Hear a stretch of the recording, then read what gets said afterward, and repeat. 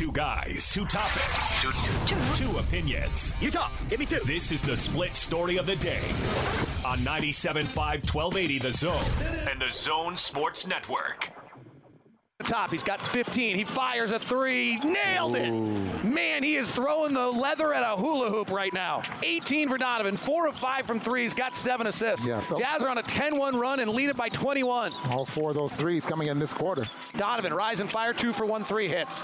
Oh, my goodness gracious. Oh, my goodness. He is just in a different place, in a different time. He just sees everything right now. It is just easy for him. 21 points here in this quarter. Wow. So the Jazz win it 124-105. Game 3, 2 o'clock Mountain Time on Friday. Hey, Jamal, what were those adjustments that that you could tell that Utah made in this game? That was your job. It's your job. You tell me. No. That's your job. Ooh, a little awkward there. All right, the Jazz get a win yesterday, Gordon, in grand fashion, a dominating fashion, and the series is now split at 1 game apiece. You know, this is the uniqueness of this circumstance where there's no, return home. Can you imagine if this were a normal series and you grab one on the road in Denver, coming back to Vivint Arena in that environment, a chance to really build some momentum. And now maybe that opportunity to build some momentum is the return of Mike Conley, who's expected to be a go for game number 3 coming up tomorrow. And if, he's going to be back in that starting lineup and back producing. And Hans and Scotty talked a little bit today about a sentiment out there, how that could be a negative. And I just think that is just madness. I mean, getting a player into the rotation the caliber of Mike Conley can do nothing but good. So I think maybe they can get that bump that they'd get coming home off getting Mike Conley back into the lineup. Who said it would be a negative? I don't know. They were talking about a narrative that was out there of, they played so well in Game 2. Would he fit back in Game 3, and should he start? And I'm not saying either one of those guys was arguing that because they weren't. But apparently, and maybe this is an online thing, the social media, Gordon, but some sentiment that, is he, do you bring him off the bench or whatnot? And it just seems crazy to me. I mean, Mike's been playing so well in the bubble, the best basketball he's played really all year, I think. He's definitely going to be a benefit and a boost in game number 3, and something that at very least, Gordon, the Nuggets are going to have to game plan for. So let me ask the question, and just kind of boil it down to this. Who's the better player? Mike Conley's the better player. So you play him. I mean, that just seems absurd to me.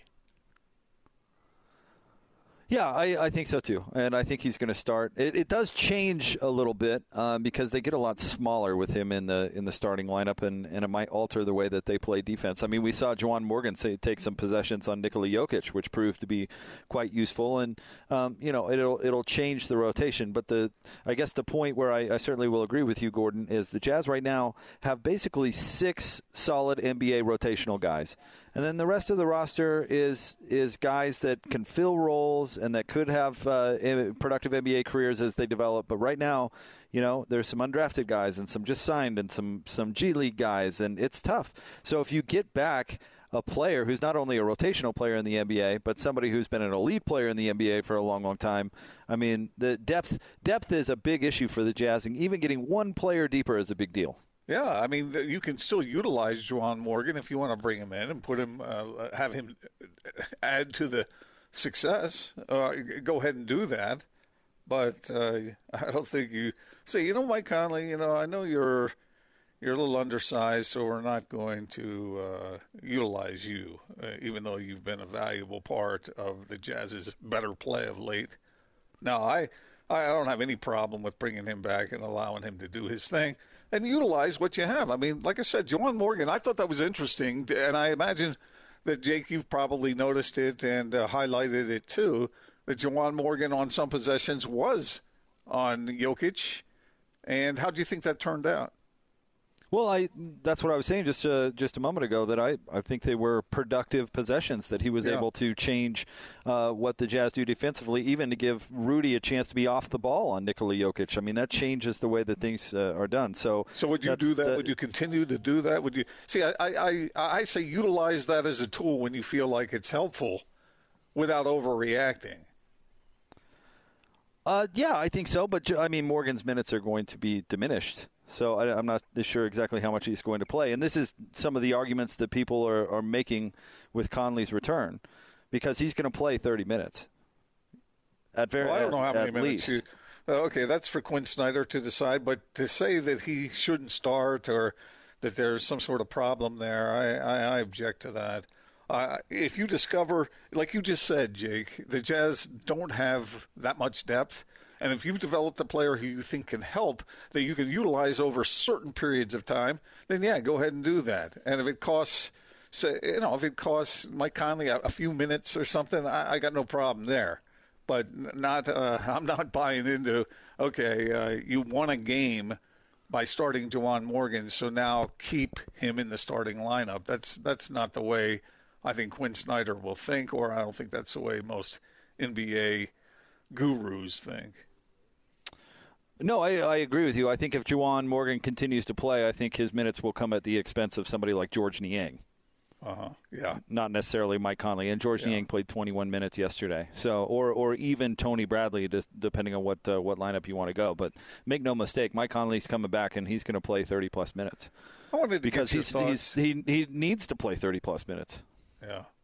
I wanted to get your thoughts on, and you and I talked about this a little bit post-game, but Mike Malone, his reaction when he was asked about, I don't know exactly how the question was phrased, but essentially, credit was given to the Jazz for their putting up a really good effort, and Mike Malone bristled at that a little bit and did not like that line of thinking. I found that interesting because sometimes the other guys play well. The Jazz played great, and he didn't seem to be willing. I mean, he sort of admitted it, but certainly didn't want to underscore that point with his own players. And maybe that's what a coach does. What are you supposed to say? Hey, fellas, they're better than we are. No, you can't do that. You got to blame it on yourself and say, hey, you can do better, and here's how. So maybe that's what he was getting at. But I thought his immediate reaction, was interesting. Well, he's probably a little bummed that his game plan didn't work. I mean, you get taken apart by Donovan Mitchell one-on-one in game number one and still come out with a victory. And Mike Malone said, we can't let that happen again. And so they decide to double Donovan Mitchell often or certainly play him more aggressively to get the ball out of his hands. And he still gets 30 points. He gets 8 assists, and your team was beaten in the third quarter. So I bet he was a little bummed out that his adjustment to game number one was not really effective. And by the way, give Donovan Mitchell a ton of credit for that. It's what makes great players elite, is the other team is really good, and they'll game plan to stop you because it's really embarrassing giving up 57 points to a player, the third highest scoring playoff output in history. You go, okay, well, what are we going to do to stop that? And what they didn't work. I mean, maybe Donovan didn't score 57, but he still got 30, and you were down by 31 at one point in the third quarter. And it was over. And he may have been more effective this time than he was with a big point total, which right. So I imagine is somewhat disheartening. I would imagine that Mike Malone's a little bummed that his game plan, what he came up with to win the game, was ineffective. So, I mean, I'm sure, in losses, don't we all, look internally? I would imagine that's what he was doing because he's got to do a better job coaching. Yeah. And, is that unfair? Like Quinn Snyder needed to do a better. That's what a coach has to do. Right. Like I said. But, I mean, he doesn't have to quite phrase it the way he did. That was pretty direct the way he said it. And I don't have the quote in front of me, but you know the one I'm referring to. But, they were going after Donovan, like you said, and I think we made the analogy yesterday in the postgame of a seasoned quarterback, a smart quarterback who sees the blitz coming. And so what does he do? He puts the ball somewhere else where it can be effective. And that's why really good quarterbacks are so hard to mess up when you blitz them, because they read and recognize. And that's what Donovan was doing in that game. To give a plug for the Joe Ingles show this morning with DJ and PK, always worth a listen. And Joe, Joe is fairly forthcoming about certain things that are going on, and every once in a while you'll get a little, a couple of really, really insightful nuggets. I don't want to make it sound like it's few and far between because it's all good, but today I noticed a little one where he talked about an interaction that he had with Donovan, and I'm not sure at what point it was during the game, but he basically told Donovan to be like, hey, go out there and play your game. Don't force it. If you're being double teamed, that means there's a 2-on-1 somewhere else on the floor. So back it out and find it. And so I thought that was a kind of an inside look about an interesting teammate moment, because that's exactly what Donovan Mitchell did. Not to give all the credit to Joe Ingles' advice. Joe was taking the credit for Donovan's brilliance? I don't think so. I think it was more he was, I think he was more trying to talk about how Donovan is as a teammate almost. And he talked to also other points in the interview about how much film Donovan watches, and that's how he learns. And he's a good teammate. He's a coachable player. He's somebody, and this says something about Joe Ingles' clout on the team too, that Joe can feel free to grab the star player and get in his ear and say, hey, don't force it. Look for this, and this is going to work out. And for Donovan to go, yep, you're right. Let's do it. But see, I think it says something about both of them. But I don't think he was forcing it. I thought he came out the exact opposite of that and was feeling out the game and looking for his teammates early on. I mean, he may have. Well, that's why I told you I don't know at what point in the game that Joe Ingles said that. And another thing, Joe was there. I'm just relaying what he said. Yeah. So. Well, whatever. I mean, whether you come up with the idea yourself, it's kind of like when we do the show and I'm constantly giving you really good ideas. I don't care whether you get the credit or not, Yep, that's exactly what happens. It is true. Good point. Or vice versa. When you give me all this brilliance, you don't care. Hey, wait, that was my idea. No, it doesn't really matter as long as you can execute it. Now you're just placating me. No, not at all. No. He sheepishly says. Let me give both of those guys credit because both of them are really, really good yesterday. Joe's effect on the game was absolutely fantastic. I think we were talking about the plus minuses. Wasn't he like plus 25 or plus 30 or something like that? Joe Ingles yesterday was plus 31. Yeah, and Donovan was plus 20 something. And it was they came together to form exactly what needed to be done against a team. So it's one thing to read and recognize. It's one thing to understand what you need to do. It's another to do all of that and then execute it the way it needs to be done so that you win the game. And that's what the Jazz did. And in some ways, it looked to me like they took the heart out of the Nuggets a little bit. I'm not saying that they're weak in that way, but I think somebody over in Denver was saying that it's not uncommon for a team to go out and win a first game and then get sort of full of themselves a little bit and lose the second game. I don't know if that's true in an overtime victory in Game 1. It's not like that was any kind of cakewalk. But we've watched enough playoff basketball through the years, Jig, to know that these things really ebb and flow in a major way. And just because it happened in the last game doesn't mean it's going to happen in the next game. And, again, that's a thing that I'm impressed with both Joe and Donovan, that they both know that. They're fully aware of it.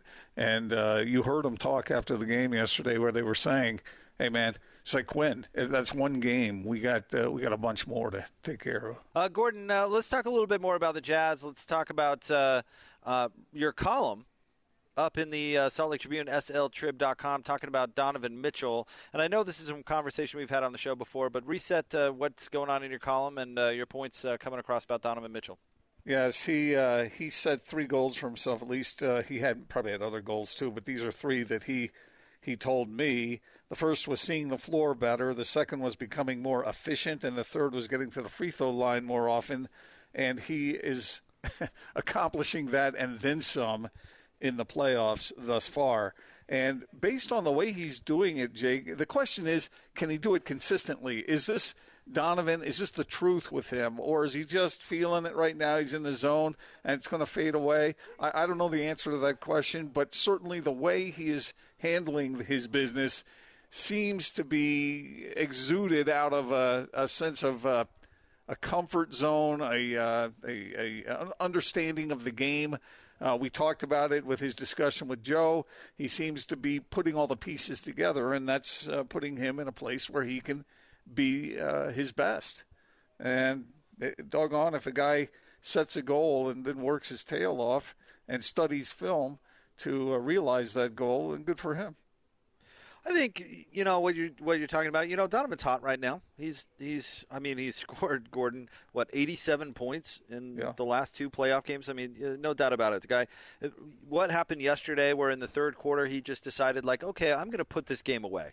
I'm going to end this game in the third quarter. We're all going to get some rest in the fourth. And he just went out there and did it. It was nothing short of remarkable. Of course, we've talked a lot about the 57-point performance. So don't get me wrong. Donovan Mitchell is hot right now. But Donovan, to kind of answer the question I think you're looking for, is his career arc has been steady improvement. Yeah. I mean, maybe some folks like, I don't know, my co-host predicting him scoring 28 points a game. We're maybe a little ahead of said curve just a tad. I think I said 26, didn't I, Austin? Isn't that what I predicted? 26 was the bet. You started at 28 and came down. But no, I bring that up in jest. I think his career arc, I mean, is his constant improvement, I think, has defined his career so far. And I think we're seeing that culminate now with what he's doing in the playoffs while he's feeling it in a unique circumstance. You know, all those things apply. But I think you've really seen Donovan improve. And again, going back to what Joe Ingles said, you know, how much Donovan watches film, how coachable he's been with Quinn Snyder. I mean, it seems like it's the player that he is because he's got some aspirations. You can tell. He doesn't hate having his own shoe with Adidas. I mean, he changes them every quarter, I think. He doesn't hate going to the All-Star game and being considered one of the up-and-coming rising stars in the NBA. I'm sure he loves all that. And he knows how that continues is with him winning big-time basketball games, and that's kind of always been his attitude, right? So, I mean, whether this level of play is going to somehow disappear at some point, I don't think so. You know, maybe he doesn't score 87 points in 2 playoff games forever, but I think this is who he is. Yeah, so far in these first 2 games, he's shooting 62%, 54.5 from deep, and he's taken and he's made 17 free throws. I mean, right. He's got 15 assists. Which that is not sustainable, obviously. Yeah. So, but I think the way he has the team playing, I think that is sustainable. Right, and his overall bearing on the court, you get a sense from him that he knows what he intends to do, and he's doing it. And that breeds confidence. And I think it breeds confidence within himself and also within his teammates. I've written probably 3 straight columns sort of singing the praises of Donovan Mitchell, and I'm uncomfortable doing that. But I don't know. So oftentimes, Jake, it's like when we talk during the week about the subjects we want to hit on the show. Well, we always say, let's tap the nerve of what our listeners are thinking about. And this is the obvious story in this playoff series so far. So what happens next? Well, we'll see if he can continue on. Like you said, he's not going to keep shooting 62% or 61.7, whatever it is. But I think he can fully be consistent with the overall attitude, his intelligence on the court, which Quinn Snyder has brought up a couple of times, and the overall effect he has on his team. Remember those games? He'd have a game every once in a while where he'd go like 4 of 17. Yep. I mean, he wasn't Trey Burke. No, he was like 1 of 21 or something that one game. The no shame game, as I like to call it. I think they were playing Minnesota. No shame. What did he go in that game? I'd have to look it back up. It was something like 1 of 21. It was a franchise record, not in a good way. Well, he's gonna have some undulation in his performances, but I think what we're seeing right now is fully within his grasp, even if it isn't quite at this ridiculously high efficient rate. But Donovan knows it's the playoffs. He's very intelligent. He's thought these things through. He knows this is where individual players and teams make their names. And he's made some mistakes in the past in the playoffs. We saw what happened with him against Houston last year, and Houston's strategy was very effective against him. I don't think that would work anywhere near as well this time around. He seems much more savvy than he was because he's lived and learned. Gordon, you threw out a homework assignment into thin air yesterday on the show, and luckily our friend Tyson Ewing was listening. He does stats for the TV broadcast, does stats for Bowler, and you were talking about how good the Jazz are when they get. I can't remember what was the standard that you threw out there, Gordon. I think we put it at 25, somewhere between 25 and 30, something like that. So here's Tyson, came back with some great info for us. All right, during the Donovan Mitchell era, Gordon, the Utah Jazz are 67-11. A winning percentage of .859 when they get 26 or more assists, including the playoffs. They are 33-6 a winning percentage of .846 when they get 30 or more assists, including playoffs. So that's pretty good. It suggests two things, obviously, that the ball is moving and the guys are hitting shots. Because sometimes you can set a player up perfectly, but if he doesn't make the shot, then doesn't do you any good. Yeah. So, but those are impressive stats, man. If the Jazz can shoot it and they do what's necessary in order to get those good looks, they're tough to beat. Our friend Tyson goes on, Gordon. More specifically, this year, if games they have 26 or more assists, they are 13-3 for a winning percentage of .813. If they've had 30 or more, Gordon, 5-1. Their only loss is the double overtime in the bubble earlier. What was that last week? I'll be. And then Donovan, let's go. He goes further. When Donovan Mitchell has 6 assists or more in a game, the Utah Jazz are 46-15, a winning percentage of .754. This year alone, when he has 6 assists or more, they're 16-5. Well, that pretty much tells the tale, doesn't it? Well, it says that they're when the ball's moving, when the ball's popping, as they say, Gordon.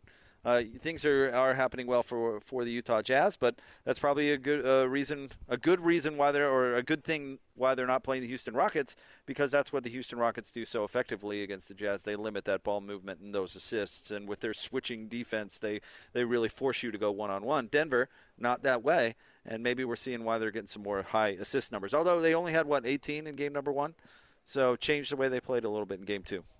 So, do you think Denver is capable of playing that kind of defense, or is it too late in the game for that to be messed with at this point?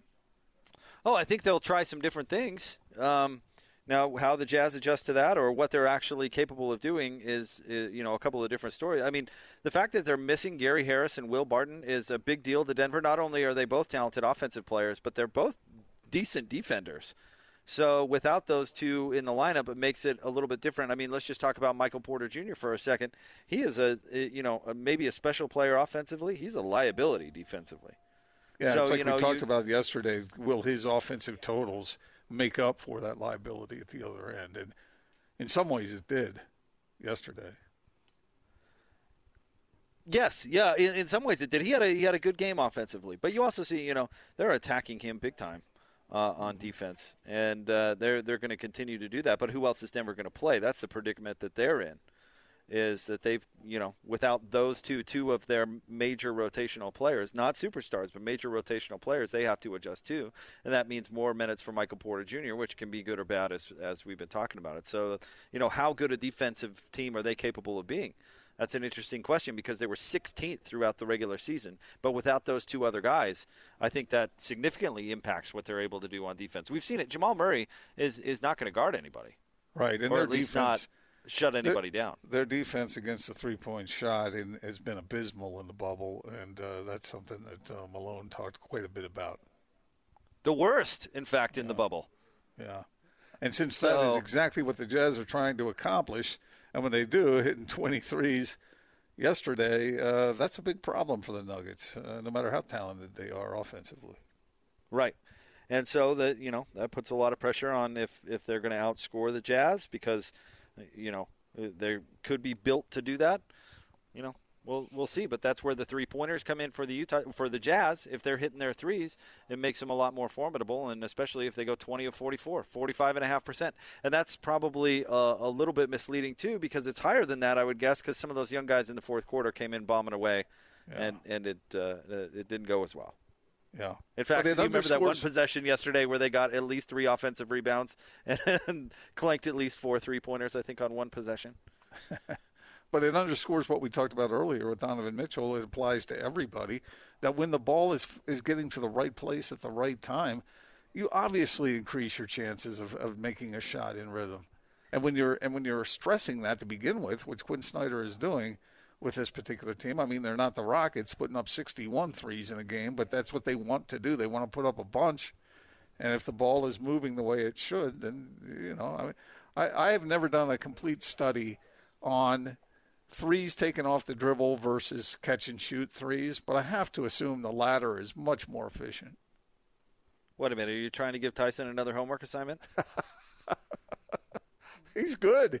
Is that He's what you good. just did? I love it how you like to throw these things out into the air. Like, wouldn't it be wonderful to know? And then folks like Tyson go to work for you. Good for him. Good for him. So Good for Gordon us. hands out another homework assignment. More Big Show straight ahead, 97.5 and 1280 The Zone.